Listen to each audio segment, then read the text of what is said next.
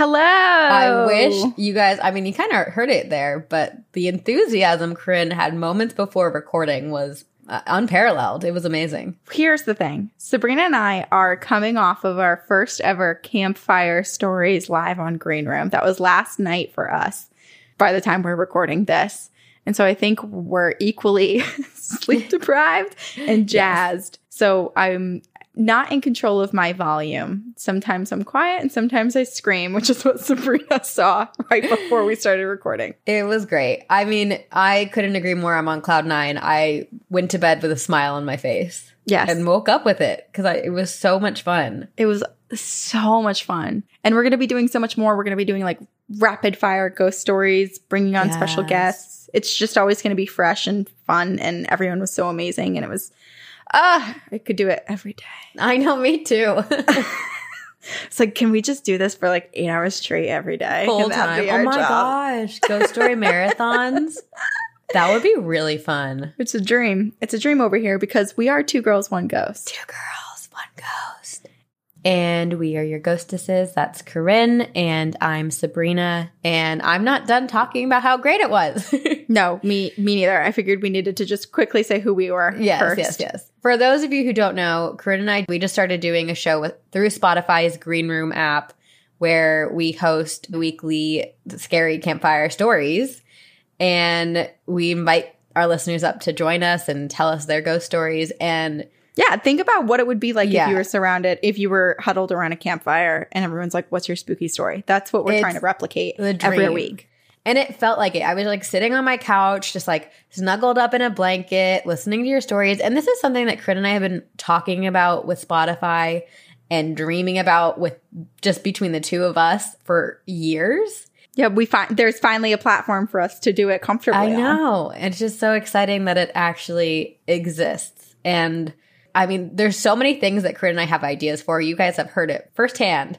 We've started about write a book. We'll do 600 businesses within this one podcast. But for this to actually happen and materialize is truly, I mean, it feels like I'm living a dream. Yeah, we're incredibly excited. And I also just want to note, like, looking at the chat and as people were chatting their ghost stories and sharing them with one another, or when people are up on stage, I don't know why I was surprised by this because we've seen it 1,000 times in our emails, at our actual live shows, in our Facebook group every single day.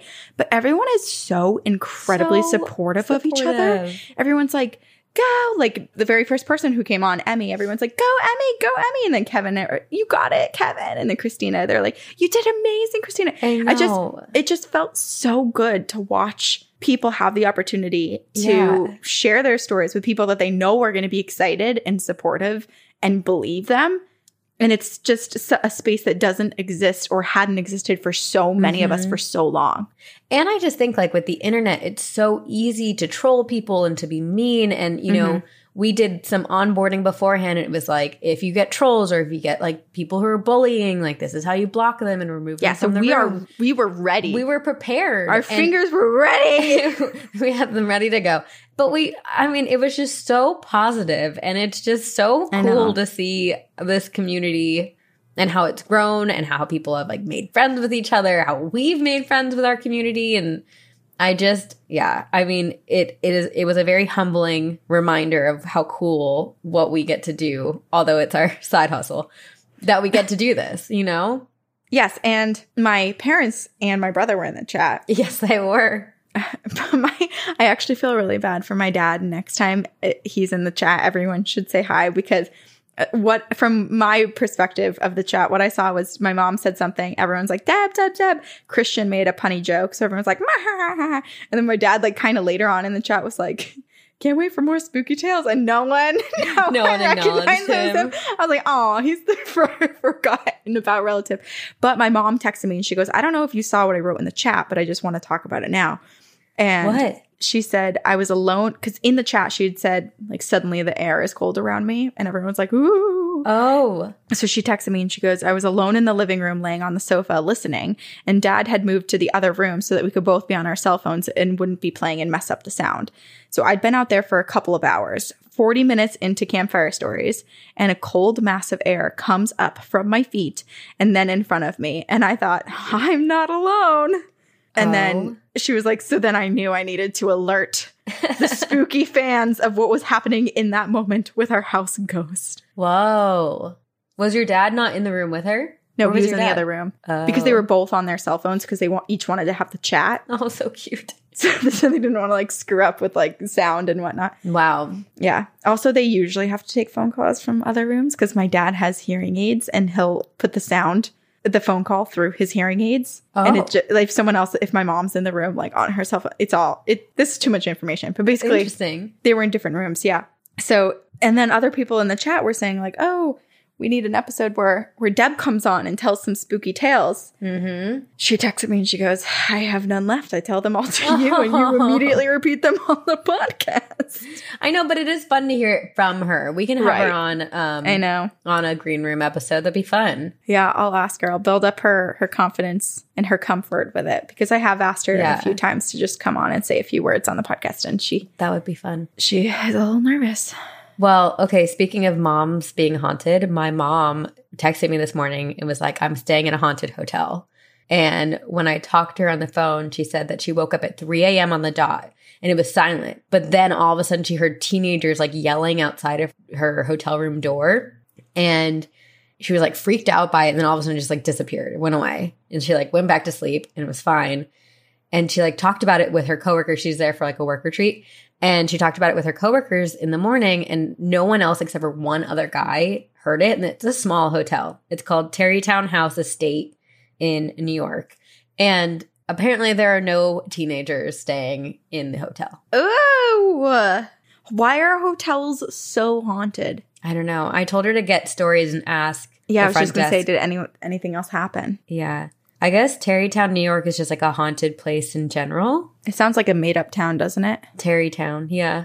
Maybe it is. Maybe she slipped into another dimension for a second. I think it's near Sleepy Hollow. Ooh. See, Sleepy Hollow is that's a great, you and I were saying, wow, my brain is skipping over multiple sentences and I'm speeding through my thoughts. You and I keep saying how every Halloween we need to start getting together again and potentially go to different spooky areas. And I think Sleepy Hollow is one of them. I'm so on board. And then we can go stay at that Tarrytown hotel like your mom. Oh my gosh. Yeah. Tell her, give her to the ghost. Give your mom some homework and make sure she asks a few people. I will. I think she's there for a couple more nights. I also tried to do a quick Google search and it basically just kept coming up with the town being haunted. So my mom's going to be the reporter on the ground. Oh, I love that. That's actually another brilliant business idea. We have our own news channel, but we only report on haunted paranormal situations. And then we have people on the ground. Can we be the people on the ground? Yeah. Why not? Okay. Live from inside of the coffin, it's Sabrina. I have to report, it's very dark in here. Standing by an alpine supposedly scratched from the booty of Bigfoot, Corinne. This smells amazing. Oh, gosh. I'm tired. No, it's brilliant. It's genius. I think it is a good idea. I would love to do that. There's so many things that we need to do and accomplish in our podcast ghostly career. Oh, man. Yeah. Maybe we are in other dimensions. What? I didn't hear what you said. I like how we just stared at each other for a second. Someone will say something and we'll be able to understand what the other person just said. Context clues, but we're just like breathing and staring at each other.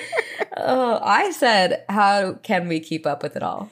Or something along those lines. That goes with mine. I said, maybe we are doing it just in other dimensions, just different versions of us are accomplishing a few different things at a time. Yes, I commend my other selves. Thank you, doppelgangers. Alrighty. We have a fun topic. Yes, we do. We realize it's November, but we're not willing to give up the month of October just yet. Ever. I mean, that's why we do this podcast year round. True.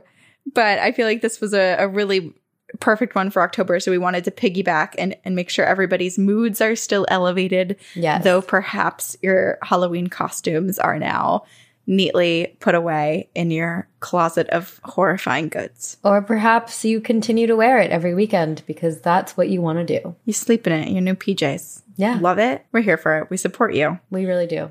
But we are also supported by our Patreon donor, Bailey, who picked out Swedish witch trials.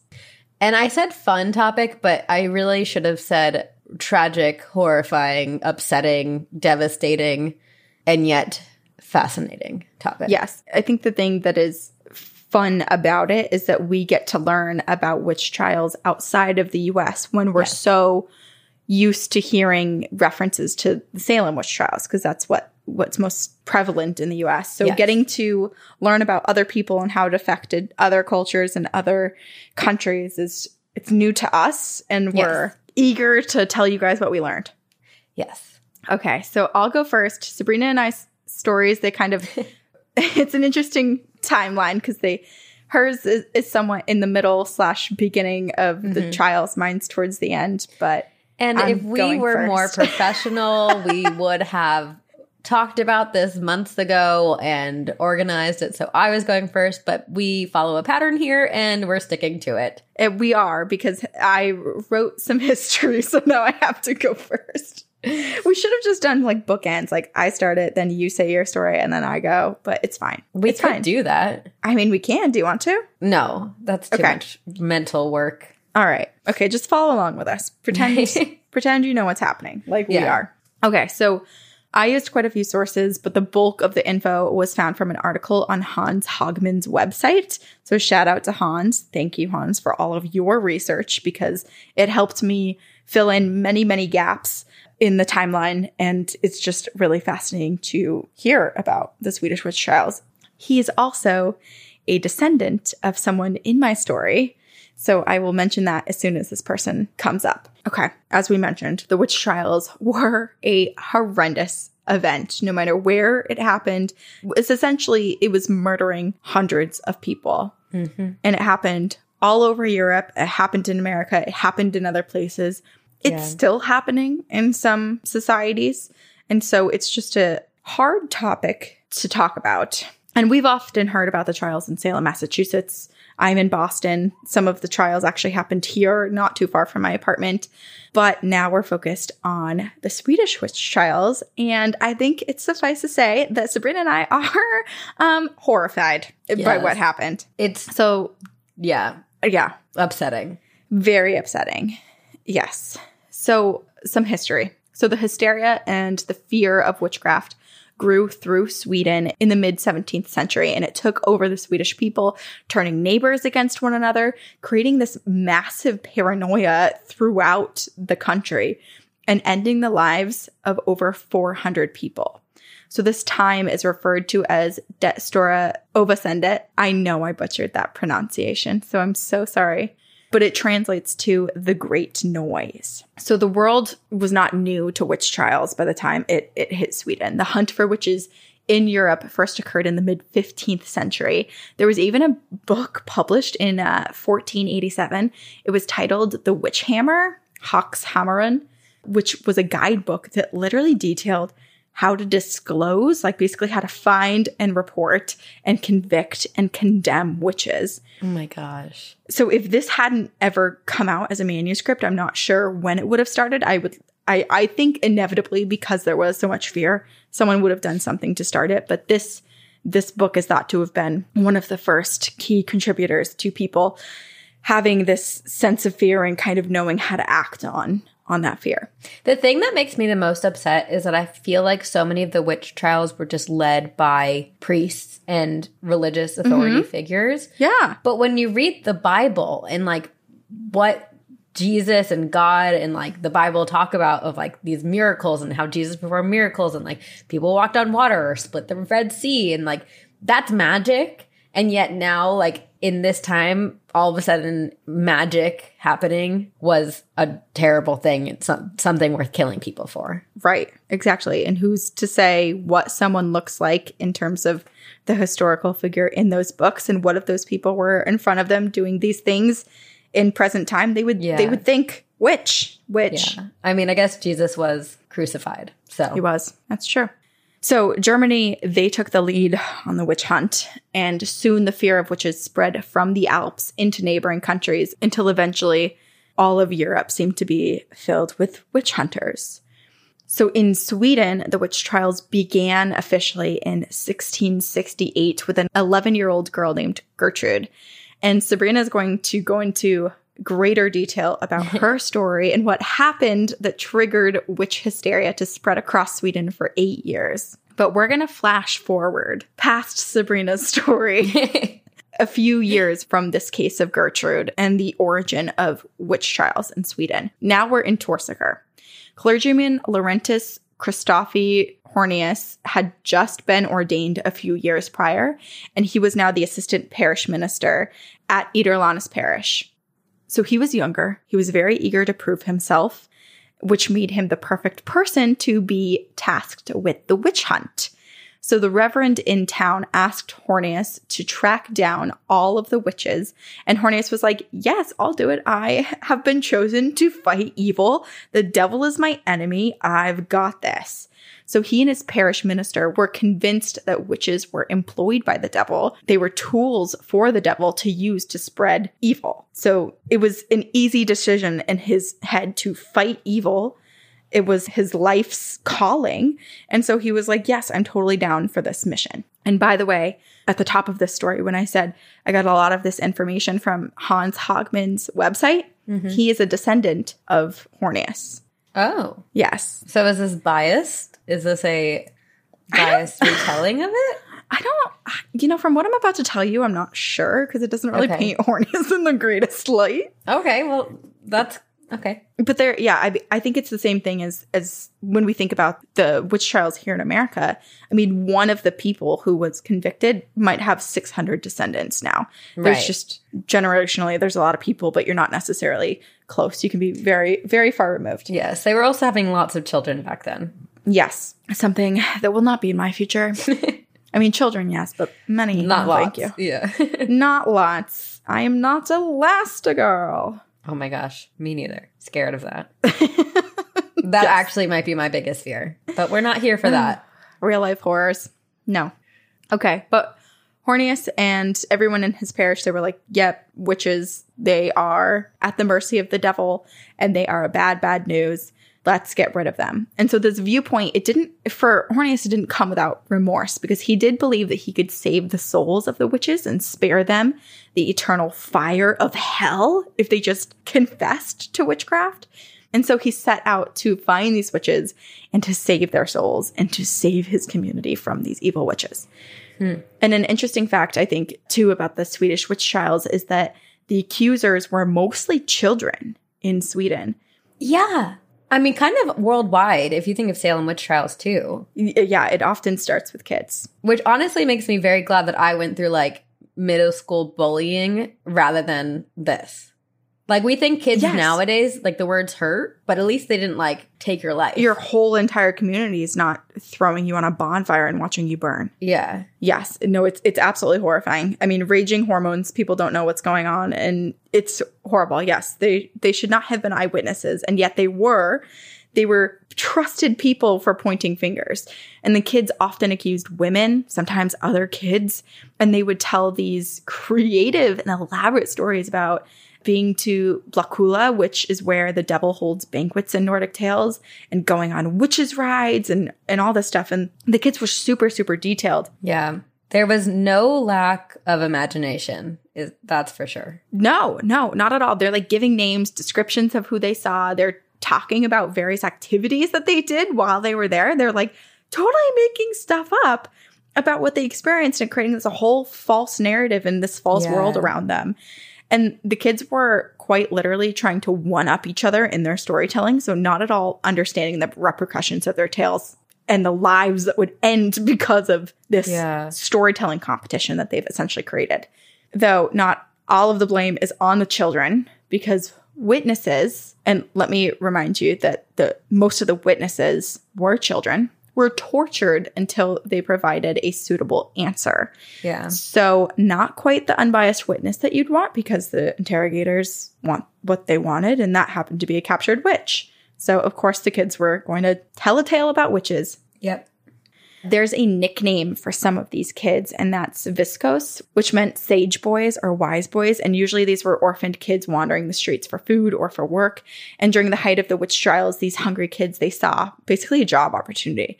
They would market themselves as having the power to spot the mark of the devil, and that mark would appear on the forehead of those who had communed with the devil.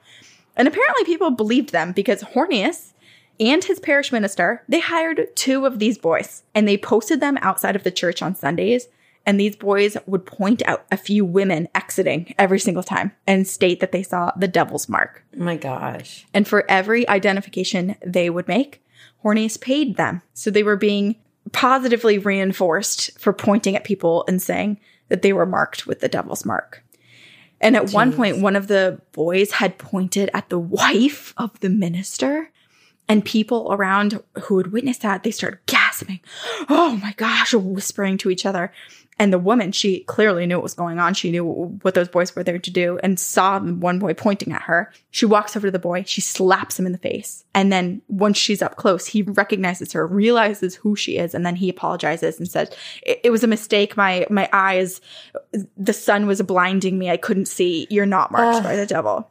So frustrating. So frustrating. So then the people that were marked by the devil, or that Hornius somehow became aware of through other communications, he would interview the accused, oftentimes women, but the accused people, interrogating them, attempting to get a confession to save their souls. Sometimes the water test was implemented, which we've talked about before, we've learned about, which is basically where you throw the accused into water. If they drown, they're innocent, but guess what? They're dead, so good work. If they float and they live, they're witches. Behead them. So they die. It's a lose-lose situation. Yes. Yeah. I think pretty difficult to save people's souls when you're the one murdering them. When you're killing them, yeah. But alas, that's what they did. That's what they thought that they were doing. And the church was supposed to help convert everyone back to Christianity, and a witchcraft commission was established to help serve this purpose while simultaneously capturing and killing all of the witches. So led by Hornius, people were accused, they were interrogated, they were found guilty by a jury and by the witchcraft commission. And there were 71 people just in this area. I'm not talking about Sweden as a whole. I'm talking about this one specific area. 71 people who were accused of witchcraft. And on June 1st, 1675, Hornius's parish minister conducted a service in their church for the 71 who were accused. They were given their last Holy Communion. And it was only in this moment that the accused realized that they were all about to be murdered, that this wasn't about saving their souls. Oh, no. They were giving their last communion because they were going to die that day. So the accused group of people were then sent to march up a mountain where 2 executioners were waiting for them. And one by one, I'm covered in goosebumps.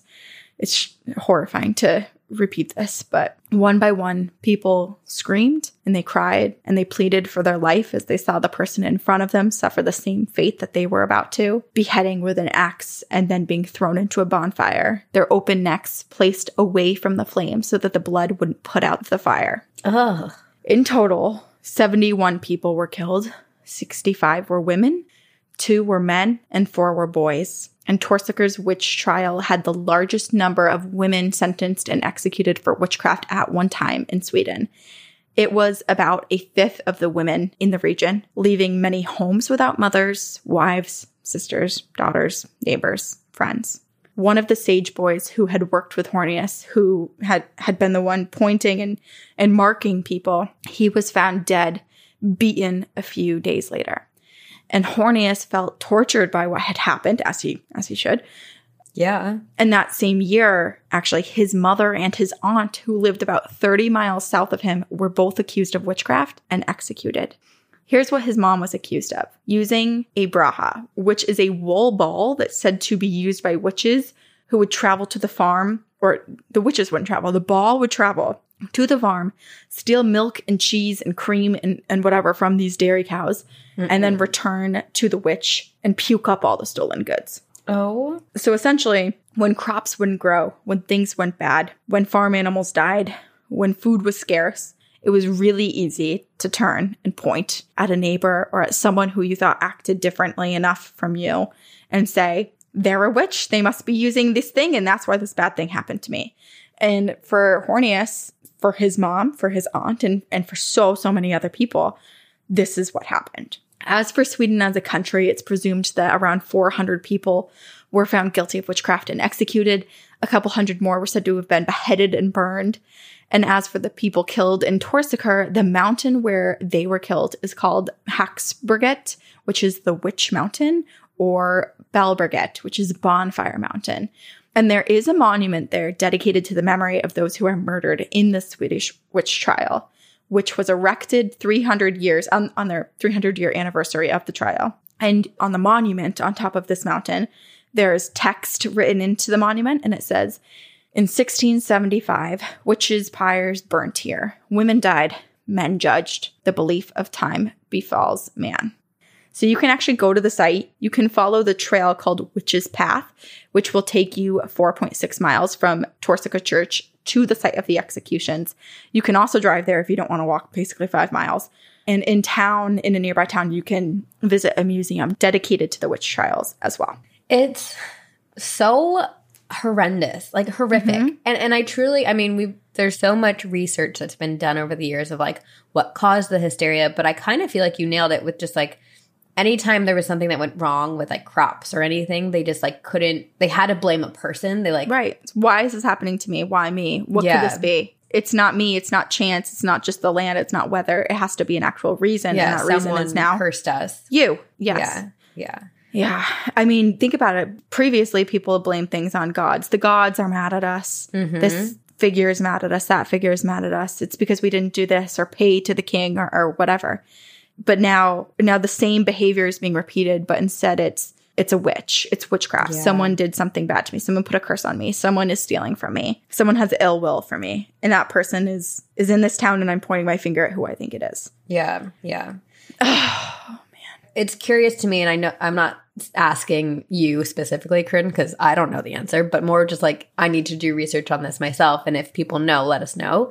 Like, what was the very first witch accusation and what caused it? And did anything happen? I mean, I'm sure there's plenty that happened that were undocumented because people were just like, oh, whatever, you know? Yeah. I'm sure not everything was taken with such extreme sincerity and belief. Yeah. I don't know. I would imagine it would be absolutely horrifying. Yeah. I mean, it is kind of like during that time, if you weren't a witch hunter, the chances of being accused of being a witch were extremely high. So, I mean, both sides are terrible and horrible. But like, I understand why these kids and these other people got on the side of accusing people, because it's like it's either me or them. You know, what I wish could have happened, and who knows if this would have helped at all, but if instead of the sage boys, if there was some sort of counter person who was like, I also have the power, but I have the power to see who is a witch hunter, who can sense witches, and the marks are so similar, people who are young might not be able to tell the difference. And then basically you just save all the witches who are accused you're like, oh no, they're actually a seer. But Corinne, I guarantee there were people who tried to defend witches or do something like that, and then they were accused of being a witch, you know? And then they'd be like, she's manipulating us. She's a witch. Yeah, especially as like a woman. The amount of women who were accused and killed. Ugh, it's so my God. What a awful, scary time. I mean, in the town that I just, Torsikar, a fifth of the women. That is a huge chunk of the population that were accused and killed. Yeah. Man. Yeah. And these towns are small. I mean, there are probably 3,000 people living in each of these towns back then. So for how many people were accused in the town you were just talking about? 71. That's so many. That's so many. Yes. Yeah. No, I mean, I don't know what I would do in that scenario. I'm grateful that I don't have to live through that scenario. Yeah, same. But I would be so tempted to just like run from society and just like live in the woods. But what are you supposed to do? Live in the woods for 300 years? You have that urge forever. Right now. True. You probably have in a past life lived in the woods if you have that. I think probably, since I keep trying to, in my mind, I'm running there every day. You keep going back to it. I do. But the fact of the matter is that witch trials, you know, in Sweden specifically, the main chunk of witch trials happened within 8 years. But it still continued for 50 to 100 years later. There was still odd cases here or there, or trials brought to court. It didn't mean that everyone was, you know, being accused and beheaded left and right. Yeah. But there still was that trickle effect, that aftermath, those towns that still believed. And it spread across Europe. So while it might have stopped in one location, it started in another. So witch trials went on for hundreds of years. Yeah. Disturbing. It is. Okay. So I decided to talk about Mora, M-O-R-A, witch trial. And it is the most internationally famous Swedish witch trial. It spread so worldwide that the illustrations of the execution of this trial are considered to have influenced the Salem witch trials. And it was the first mass execution during the Great Swedish Witch Hunt of 1668 to 1676. The Mora witch trials took place in Mora, Sweden in 1669, but the hysteria began much earlier than that. It actually began in the autumn of 1667, when a little shepherd boy in Alvdalen, Sweden, claimed to see a 12-year-old girl, Gertrude Svensdotter, lead goats over eastern Dalalven by walking on water. So according to the story that this little boy told, he said that he confronted young Gertrude and she beat him up, basically trying to silence him. And the little shepherd boy was furious and he turned Gertrude into the authorities. And Gertrude was then interrogated by the priest, who basically coerced her to say that she had in fact walked on water and that she had done so by magic, which was given to her by the devil. And I feel like this is like kind of like what you were saying, is just these children are just interrogated and forced into saying whatever they want them to say. I mean, we've seen today how there are terrible police tactics when they sit in interrogation and wear a suspect down so much that they basically plant the story in their mind and then force them to say it so that they're like, and like lie to them and say, we'll let you go if you just admit to it. Right. And you're also at the point of exhaustion where you're just like, I'm just going to say anything to get out of here and then I'll deal with it later. Yeah. But guess what? It's too late. It's a confession. And for these are young kids. Like this boy is Gertrude's what, 11, 12 or something? 12 years old, yeah. Yeah, and this boy, I believe, was a little bit younger than her or similarly aged. Like, you are in absolutely what? Kids lie. Kids have no idea what's going on. And I sure as heck wouldn't be a good eyewitness then. I would have said whatever the hell would get me home. And also imagine, like, I think of all of the tales people used to tell their kids, like, of Krampus, of just of these like people or creatures who would come for you if you were a bad kid. So I imagine during this time, if witch hysteria is traveling through the globe, you know, this little boy's parents might have been like, beware of witches. And so he goes out one day and sees a girl do something and he's like, oh my gosh, she's a witch.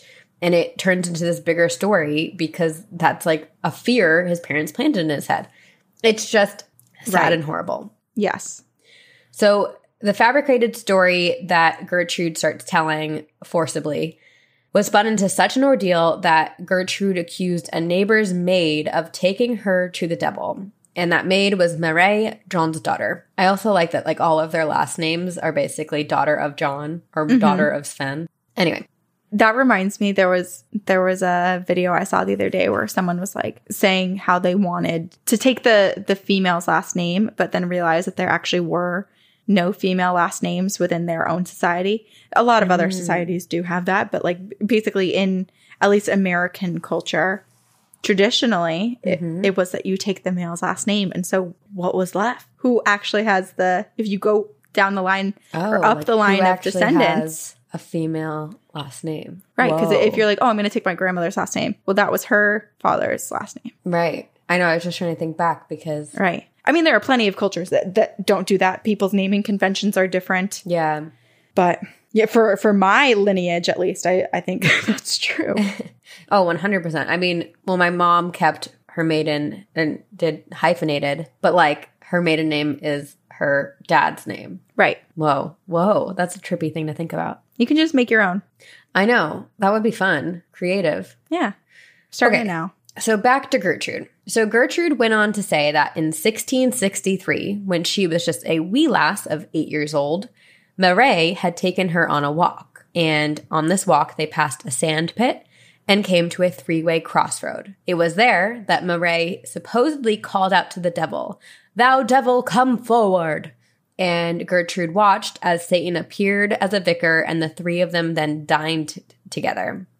That next night, Mireille supposedly came to Gertrude again. This time, Mireille and one of Gertrude's father's cows were covered in red oil. And together, Mireille, the cow, and Gertrude flew through the chimney and all the way to Satan on Blockula, which is, as Corinne mentioned, the legendary island where the devil held his earthly court during Witches' Sabbath. And apparently this island could only be reached by magical flight.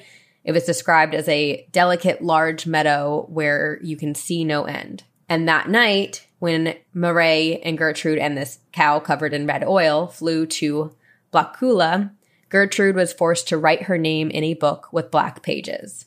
And ever since that night, Gertrude would return to Blockula and walk on water and take other children to visit Satan. According to Gertrude, she was moved to confess, not because she was interrogated in fake quotes, but because an angel came to her and told her that she had to confess or else a hunger epidemic would sweep over her people.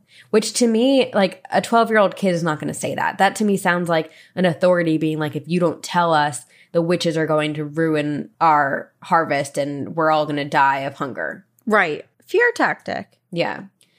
So Gertrude makes her confession, and simultaneously more children start to come forward with these visions of seeing Gertrude and the children that she led to Blockula and confirm her confession. Again, all of these children. It's just like, it truly makes me think that like parents at home were like, can you confirm this? Did Gertrude take you to Blockula? And it's like, no, but we saw her take other people, you know? Anyway. Right. I can't assume, but that's just where my mind goes. So with hysteria, things naturally were blown way out of proportion. And I mean, honestly, the only thing I can say is like the imagination during this time is kind of incredible. Like as a creative person, the detail of these stories, and maybe they were inspired by stories from Germany or other places where witch hunts were happening. I don't know. But someone at some point had to make up all of this. And it's very, very creative. Right. Creative. And I mean, obviously we don't live then, so we can't speak entirely for what it was like then. But now we have unlimited resources and we're just constantly being bombarded and overstimulated with information and inspiration and other people's stories and creativity. But back then, the internet didn't exist. I know. You had your little circle. You didn't get overly exposed to, you didn't have too many life events. Yeah. For most people, I'm sure people didn't have the money to travel too often beyond their own area. So for them to be so incredibly elaborate and have all of these details and have this like wild world that they've created for themselves, it's impressive. It is. I mean, tragic, but yes. I have a quote that I'm going to read in a little bit that is just like, just wait, because it's unreal. So anyway, poor Mireille Johnsdotter was called to court to answer for her so-called devious crimes. And although she denied all accusations, there were too many so-called witnesses who came out of the woodwork. Gertrude's father claimed that Mireille had made him sick. And Mireille also had a mark on her pinky finger of her left hand, which was thought to be the devil's mark. Basically, I mean, this is another thing that we've seen in witch hunt or witch accusations and trials of like any abnormal features on people were just made into, oh my gosh, that must mean they're a witch, or that's the devil's mark. Mm-hmm. So Gertrude's friends came in to accuse Mireille, and even worse, Mireille's own siblings came in to give testimony and accused Mireille of having sex with Satan and for bringing her siblings to sign their names in the devil's book as well. So during this trial, Mireille is like looking to her siblings and begging them to stop and is saying like, God is going to be so mad if you continue to lie. And she's like praying to God to ask God to forgive her siblings of all these lies. And unfortunately, they just continue to say all of this stuff. But the entire time, Mireille refuses and adamantly proclaims her innocence. But unfortunately, it was too late. And to make matters worse, Mireille's siblings also start pointing to people in the audience at the trial and accuse them of being witches as well.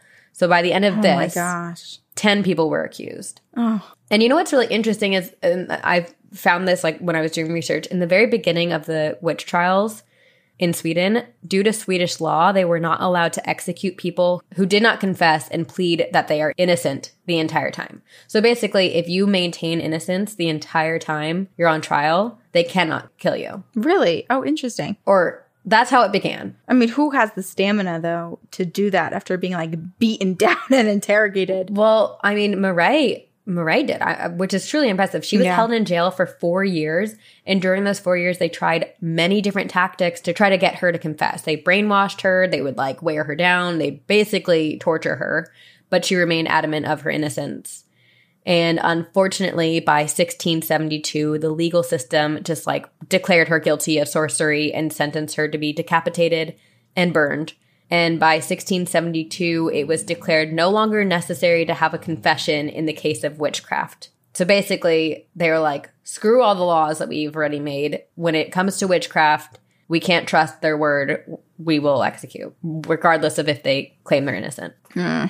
So going back to when Murray was first accused in 1667, the story of witchcraft began to spread through Sweden and thus sparked the hysteria of the Swedish witch trials.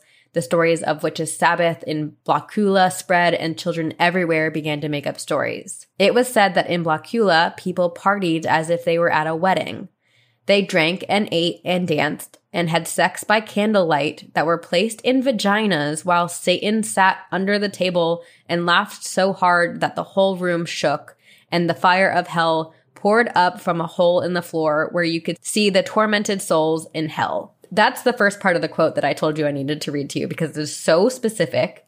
So specific. And also it took me a second to understand that this was the negative thing, because I was like, that sounds like a freaking fun party. I can't believe that everyone was partying like that. But then I was like, oh, wait, this is what people were saying was happening. Yes. Why there's witches. Just don't shoot down a good time just because you didn't get the invite. Come on. So the rest of the quote goes, people danced with their backs towards each other, as well as doing everything else backwards. People were married several at the same time and have sex with them and with Satan himself and with his devils and demons, whose penises were cold and whose sperm was made of water, and gave birth to frogs that were swept up from the floor with a broom and made into butter. How much do I have to pay to see this? Because I really want to. It's just like, it's I don't even have a word for how obscure that quote is. You know what this sounds like? Do you remember the prompt that you'd get as almost like an icebreaker, like just like a creative activity in class, where each person would either have like 5 seconds to write or would have to write one word, and then you just pass the paper around and you create a story with like six other people. And it's just, like, you have no idea. It's gibberish. There's no clear direction. It's surprising with every single pass because people are doing their own thing. This is what that sounds like. This sounds like some kid's like middle school group assignment. Yeah. Let me just read that again. And had sex with his devils and demons, whose penises were cold and whose sperm was made of water, and gave birth to frogs that were swept up from the floor with a broom and were made into butter. No. It's just so bizarre. It really is. So this is apparently what's happening in Blockula, where Satan lives. And with all these stories of witches abducting children and taking them to Blockula, children all over Sweden began pointing out adults for having abducted them and taking them to Satan, riding on cattle taken from the barns of wealthy farmers. And by March of 1669, the hysteria and the accusations reached Mora, which is where the Mora witch trials took place. And by June, 35 children had claimed to have been abducted by witches. And rightfully so, if this were real, the parents of those children are horrified and like want action and send an appeal to the capital. I mean, because like truly, if your child starts saying that they're abducted and taken to like an island and like forced to sign their name in the devil's book, like I'm sure that's worrisome to parents. Right. Yes. Anyway, so on August 12th, 1669, King Charles XI created and sent a commission to Mora to investigate. And it sounded like he had good intentions. He basically was like, instead of torturing and imprisoning these people who were accused, let's use prayer to redeem them and bring them back to God. And so this commission, half of which were priests, convened a hearing in front of 3,000 spectators, and over 5 days, 60 accused adults, 15 accused children, and some 300 supposedly abducted children were interrogated. 300 children accused people of abducting them. Wow. 300. That's a lot. That's a graduating high school class. It is. It's 3 of my graduating high school classes. I was like, wait, that's really specific to just me after I said it. The children who had been abducted were examined and questioned individually, and by the end, it was determined that they all gave the same story. They were snatched while sleeping in their beds and spirited away to the most horrific satanic revelries. Some spoke of a white angel that rescued them, but basically by the end of those interrogations, it was declared that all of their stories were the exact same. But I also must say that the person who was in charge of recording and documenting all of the stories has been recorded on, he was not great at keeping records, but people who recorded him were good at keeping records. He was recorded saying, to be honest, there were too many stories and there was too much going on that I really didn't document it. Okay. Well, if you think you're overwhelmed, think about the people being accused of witchcraft. Yeah. Interestingly enough, some of these so-called witches actually began or supposedly began to confess to things and declared that they were using enchanting tools. But of course, when the judges asked the witches to show their powers, they could not because they didn't have powers. Right. So it is interesting because it's like, this is like the beginning of the Swedish witch trials. Were they already coerced into confessing? And why did these specific people confess? I don't know, because the records were not kept. Those that confessed told of a meeting at a gravel pit by crossroads where they put vests on their heads and danced round and round and round and summoned the devil to take them to Blåkulla. They spoke of the devil and how he appeared as a little old man in a gray coat with red and blue stockings and exceedingly long garters. He had a high-crowned hat with bands of many colors and a long red beard that hung down to his middle, which that description to me sounds like a leprechaun. Not Satan to me. I don't know. Anyway, after making contact with Satan himself and promising to serve him body and soul, Satan then ordered these witches to steal children. And if they did not, Satan threatened to beat them. So these so-called witches said the devil helped them abduct children by removing the window glass from the children's homes. They would then take the children, promising them great fancy treats, and then flew off with them on the backs of beasts, which were often men that they charmed to sleep. So they basically rode on sleeping men to Blåkulla with children. Okay. Once they arrived at Blåkulla, they would cut their fingers and sign their names in their own blood in his black book. The devil would baptize the witches and then feast with them, and then they would all dance in naked circles while swearing and cursing wildly. So this is apparently what people are saying, and all these people are being accused. But even the children who were accusing people and said that they were abducted were apparently beat, and some of them were even beat to death by authorities. Some of the accused witches said the devil was threatening them with the threat of throwing them into a burning pit if they continued to confess, and that the devil was going to try to murder all of the judges, but obviously the judges were not murdered. And then the witches also said that they attempted to kill the minister, and the devil apparently gave one of the witches a sledgehammer, and she tried to drive the nail into the minister's head, but the nail would not go in all the way. And around the same time, the minister supposedly complained of a terrible headache. So to me, it sounds like a voodoo doll type of thing. Because, of course, he would have a headache if she tried to slam a nail into his head. But I think it was like they were in 2 different places, and she was like being accused and interrogated. Oh, yes. And tried to kill the minister from afar.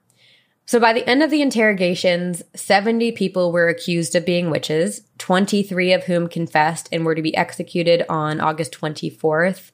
The remaining 47 were sent elsewhere for later execution. And in addition to those 70 adults, 15 children were executed, and 56 children were sentenced to corporal punishment like running the gauntlet and being lashed or whipped every day on their hands. So on August 24th, 1669, the condemned were to be decapitated, and then their bodies were to be burnt at the stake. And on that day, 14 women and 1 man were decapitated with an axe, and they burnt on the stakes opposite of the church. A boy was sentenced to run the gauntlet, which is basically running between 2 rows of usually soldiers who attack you and beat you as you run through them. 148 children were whipped that day, and the commission packed up their things and then left Mora behind in complete chaos and disarray. And in the years to come, 60 more people stood accused of witchcraft in Mora, and the hysteria just continued to spread. and grow, and the talk of witches sprung up everywhere, which led to the peak in Torsiker in 1675, which is what you, Corinne, just told us about. It is really sad because I wanted to do I was just trying to look and see what are the names of these poor men, women, and children who were executed on false accusations. And I could only find 16 names of the 70 adults, 15 children, and 56 children who were sentenced to corporal punishment. 16 of almost 85 plus people. Yeah.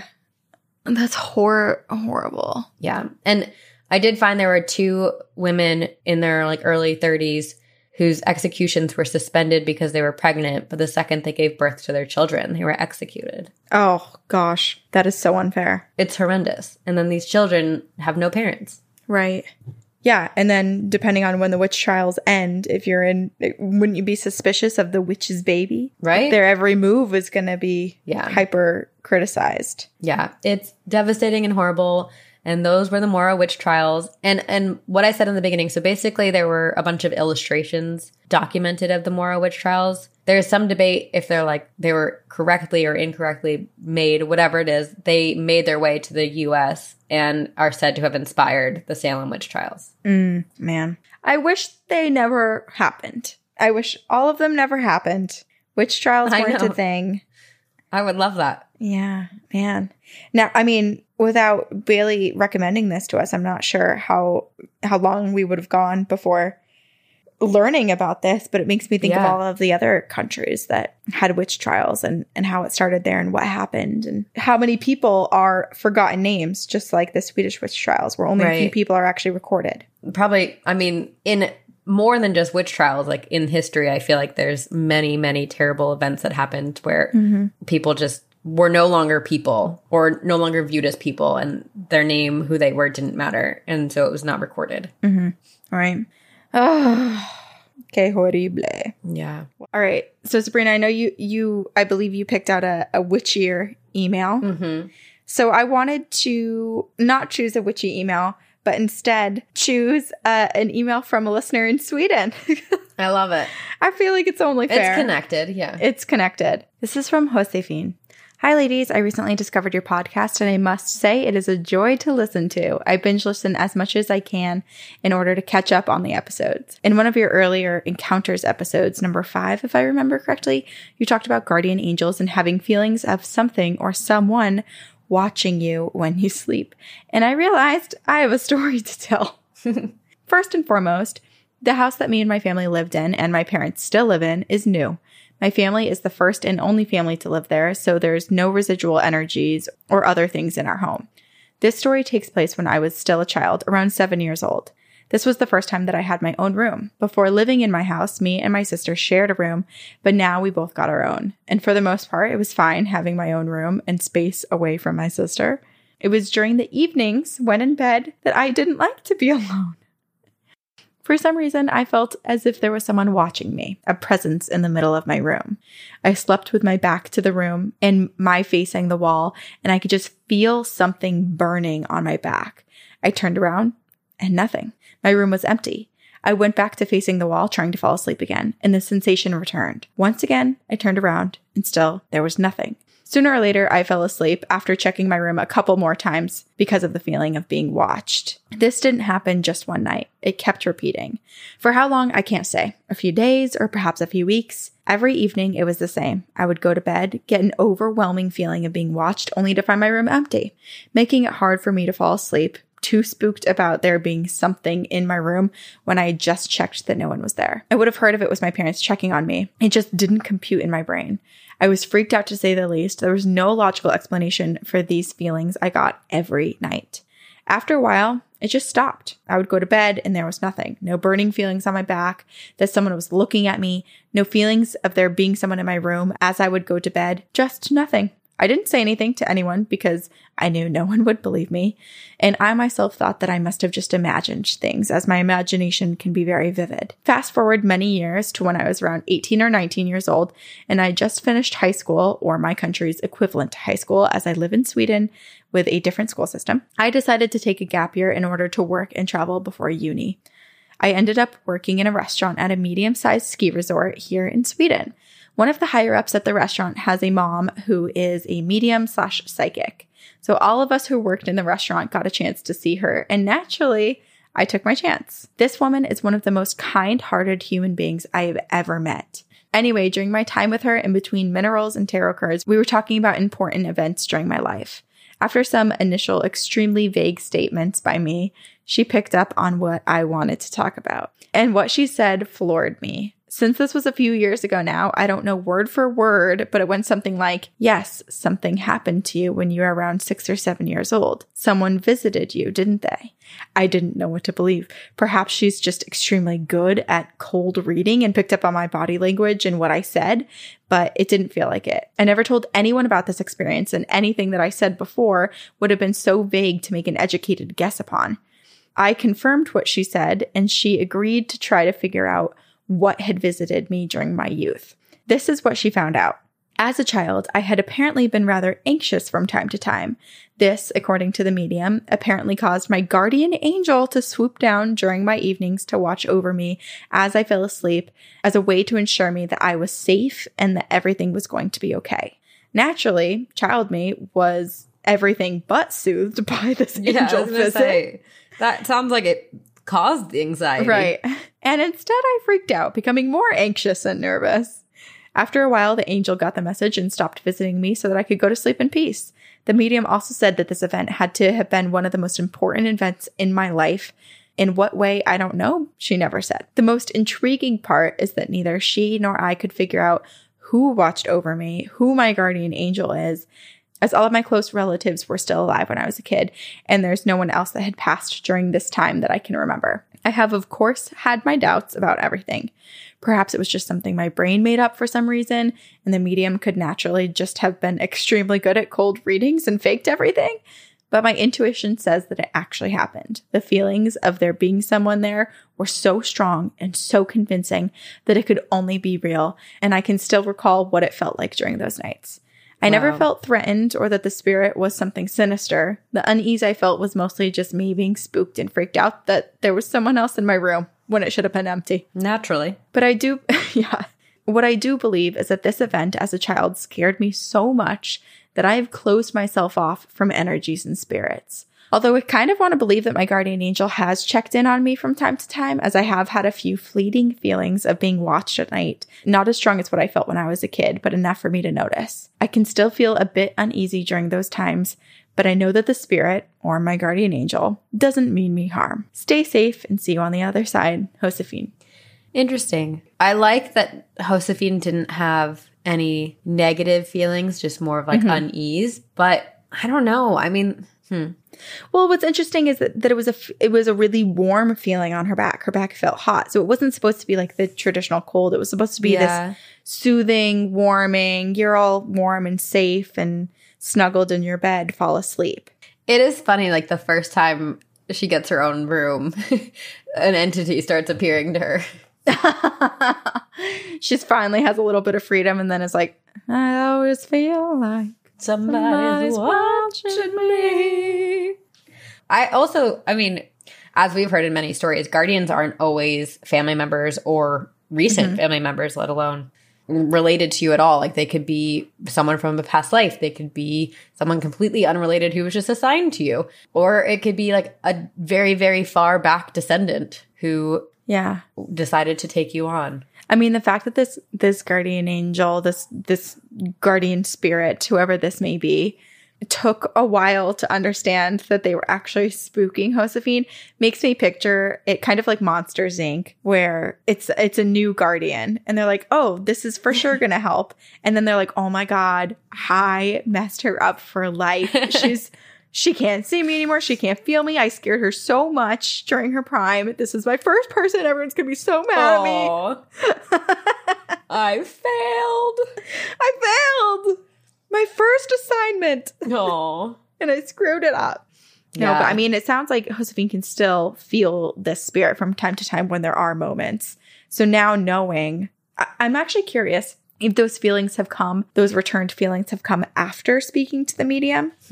I only say that because I wonder if once she heard from the medium about this spirit and that they didn't have any bad intentions and that it was meant to be like this warm, loving presence. I wonder if that opened Josephine up enough, or at least made her guardian feel comfortable enough to slowly kind of show itself a little bit more. So I'm curious, like, the timing of when these feelings, the few fleeting feelings, returned. That's interesting. Yeah. Because it would allow her to open herself up more because she feels like it was a comforting spirit. Right. Not scary. Yeah. Yeah. I mean, good for Josephine that she has someone who's with her and has these positive intentions. And also, can this woman who she spoke to, her colleague's mom, can she please call in to us? Because we would like readings from her. She sounds super in tune. How many times have I said I want to know who my guardian is and where you've been my whole life? I just picture them like screaming, like the little angel devil on your shoulder. They're just super tiny sitting on your shoulder right now. Like, what do you mean I'm right here? Guardian, if you are here, send me a sign. Crickets. Okay. Thank you for nothing. No, I love you. If you exist, I appreciate you. You're gonna piss them off. I just miss you, and I want to know where you are, and I want to be friends with you and hang out and be BFFs and everything. So hey, I love you. Hey, love you. Mean it. Oh, and now a witchy story to end on. And you will know why I picked this email based on the subject line. It is called, "Am I a witch or am I invisible?" That sounds very pointed, very targeted for you. Yes, it's an issue I have dealt with personally. This is from our listener, Shelby. Ladies, first of all, I love the podcast.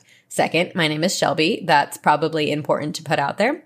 I've been listening for about 2 years now and absolutely love the stories you research and share, and also the spooky encounters episodes. So now I've finally worked up the courage to send in my own email. I want to start with saying, Sabrina, I too am invisible to people. LOL. I could literally be standing right in front of someone and they will walk right into me or even right past me without even a second glance. The worst is when I'm at the gym and I'm using a machine. If I'm not currently using the machine but standing by one, someone will literally walk up and start using the machine I'm next to like I don't even exist. I just don't get it. Sometimes it feels like people just genuinely don't see me, so I feel your pain. What a burden we bear. Now, let's get to the witchy stuff. I want to preface this with my family history a little bit. My father's side is Hispanic. My grandfather and his family come from Spain, and my grandmother's side comes from Mexico. There is a little Native American mixed on my grandma's side as well. Unfortunately, both my grandma and grandpa have passed, and I miss them dearly, but they definitely left some crazy shit behind. So, growing up, my dad always talked about how my grandpa's sister was a witch and got angry with my grandpa for whatever reason and cursed him and whatever future family he may have. At first, I thought he was nuts. I didn't really think we were cursed, but as I got older, I did start to notice unusual patterns of bad luck. Sure, everyone has bad experiences or mishaps every now and then, but these types of things seem to happen more frequently to me and my immediate family. Maybe I'm just being paranoid, but I don't think so. Also, as I started to get older, and I mean getting later into my 20s, I'm 29 and trying to soak up every last bit of it before the big old dirty 30. I started to notice small things happening that I had only thought of or dreamt of. For example, I could visualize or think of a person I haven't seen in a while, albeit at the gym or at work. And I'm talking about like a person I haven't seen in weeks or months. They've been actively missing for a while, and the next day I will see them. Like somehow I manifested wanting them to be there. Another good example is my job. I work for a really good company, but the area I was in was horrible. This company allows and encourages growth, so they want you to move to different departments and expand your learning and career, which I think is great. I wanted to work under my old boss, who had moved on to another area within the company. She had a different department, and I wanted in that department so bad, but there were never any job listings available.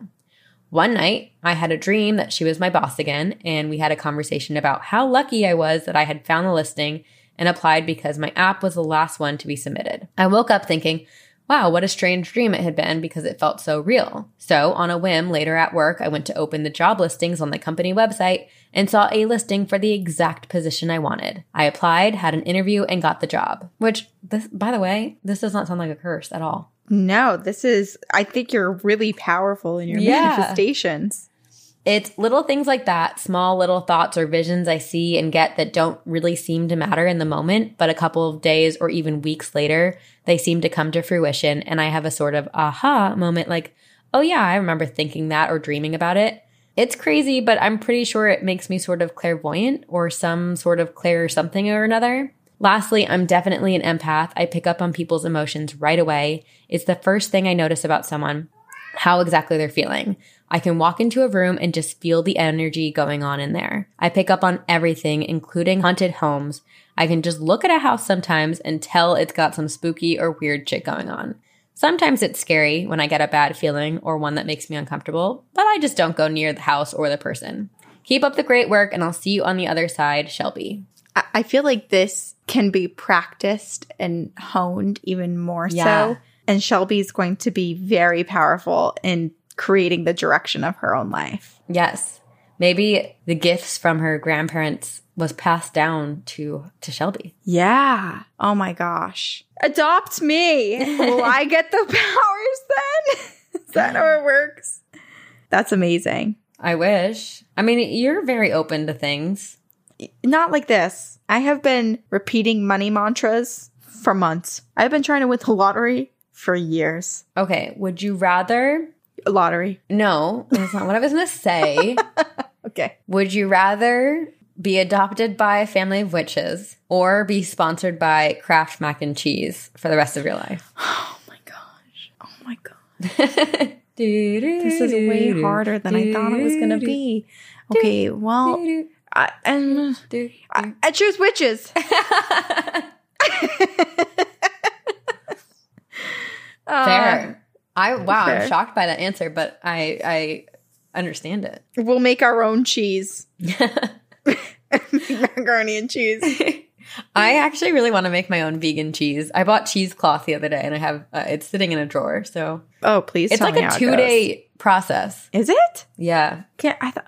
For some reason, I just envisioned it as like putting cashews in a blender, and you have to soak them and like get them a certain consistency, and then you blend certain things, and then you like soak them again and like drain it through the cheesecloth so that the liquid drains out. Well, tell me how it goes. I feel like I will. I also have similar moments where I'm like, I can do this myself. I want to learn how to do this. And then I do some really complicated, involved project. And then I'm like, I'm never doing that again. I'm buying store-bought or someone else's. Yeah. Oh, sorry, Shelby. We were talking about you and then we got distracted. Surprise, surprise. I am curious if there are any, like, what's the curse look like? Because if you think this is a curse, you are gifted, lady. That's a great curse. Cursed with a great power. Yeah. But yeah, I wonder what the like weird things are that happened to her and her family.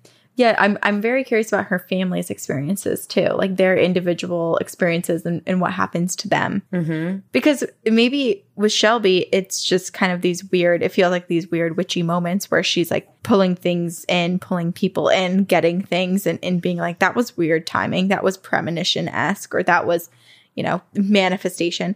But I'm wondering if the curse, if her view of the curse is spawned by some of her family's experiences.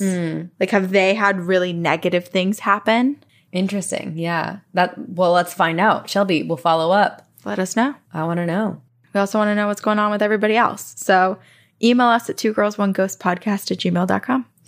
And there are plenty of ways you can support our podcast. And the one that I love the most and ask for all the time is that you rate and review us on iTunes. I religiously check it every morning. It's part of my morning routine of getting my cup of coffee, checking my emails, and checking iTunes reviews. So make my morning start out great.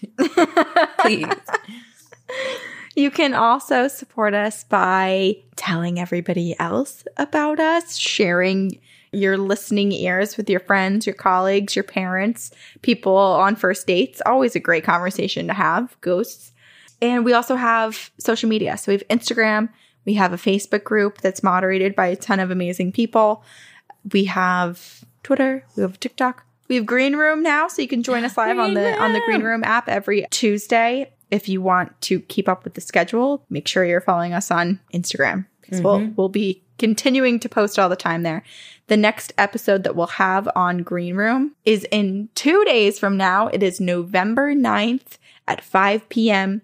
Pacific Standard Time. That is 8 p.m. on the East Coast of the United States. Thank you so much to our editor, Aiden Manning, and the entire team at Upfire Digital for editing our podcast. Leia was on one today and decided to knock many things over. So Aiden cut all of that out, which was great and appreciated. And we will see you on the other side.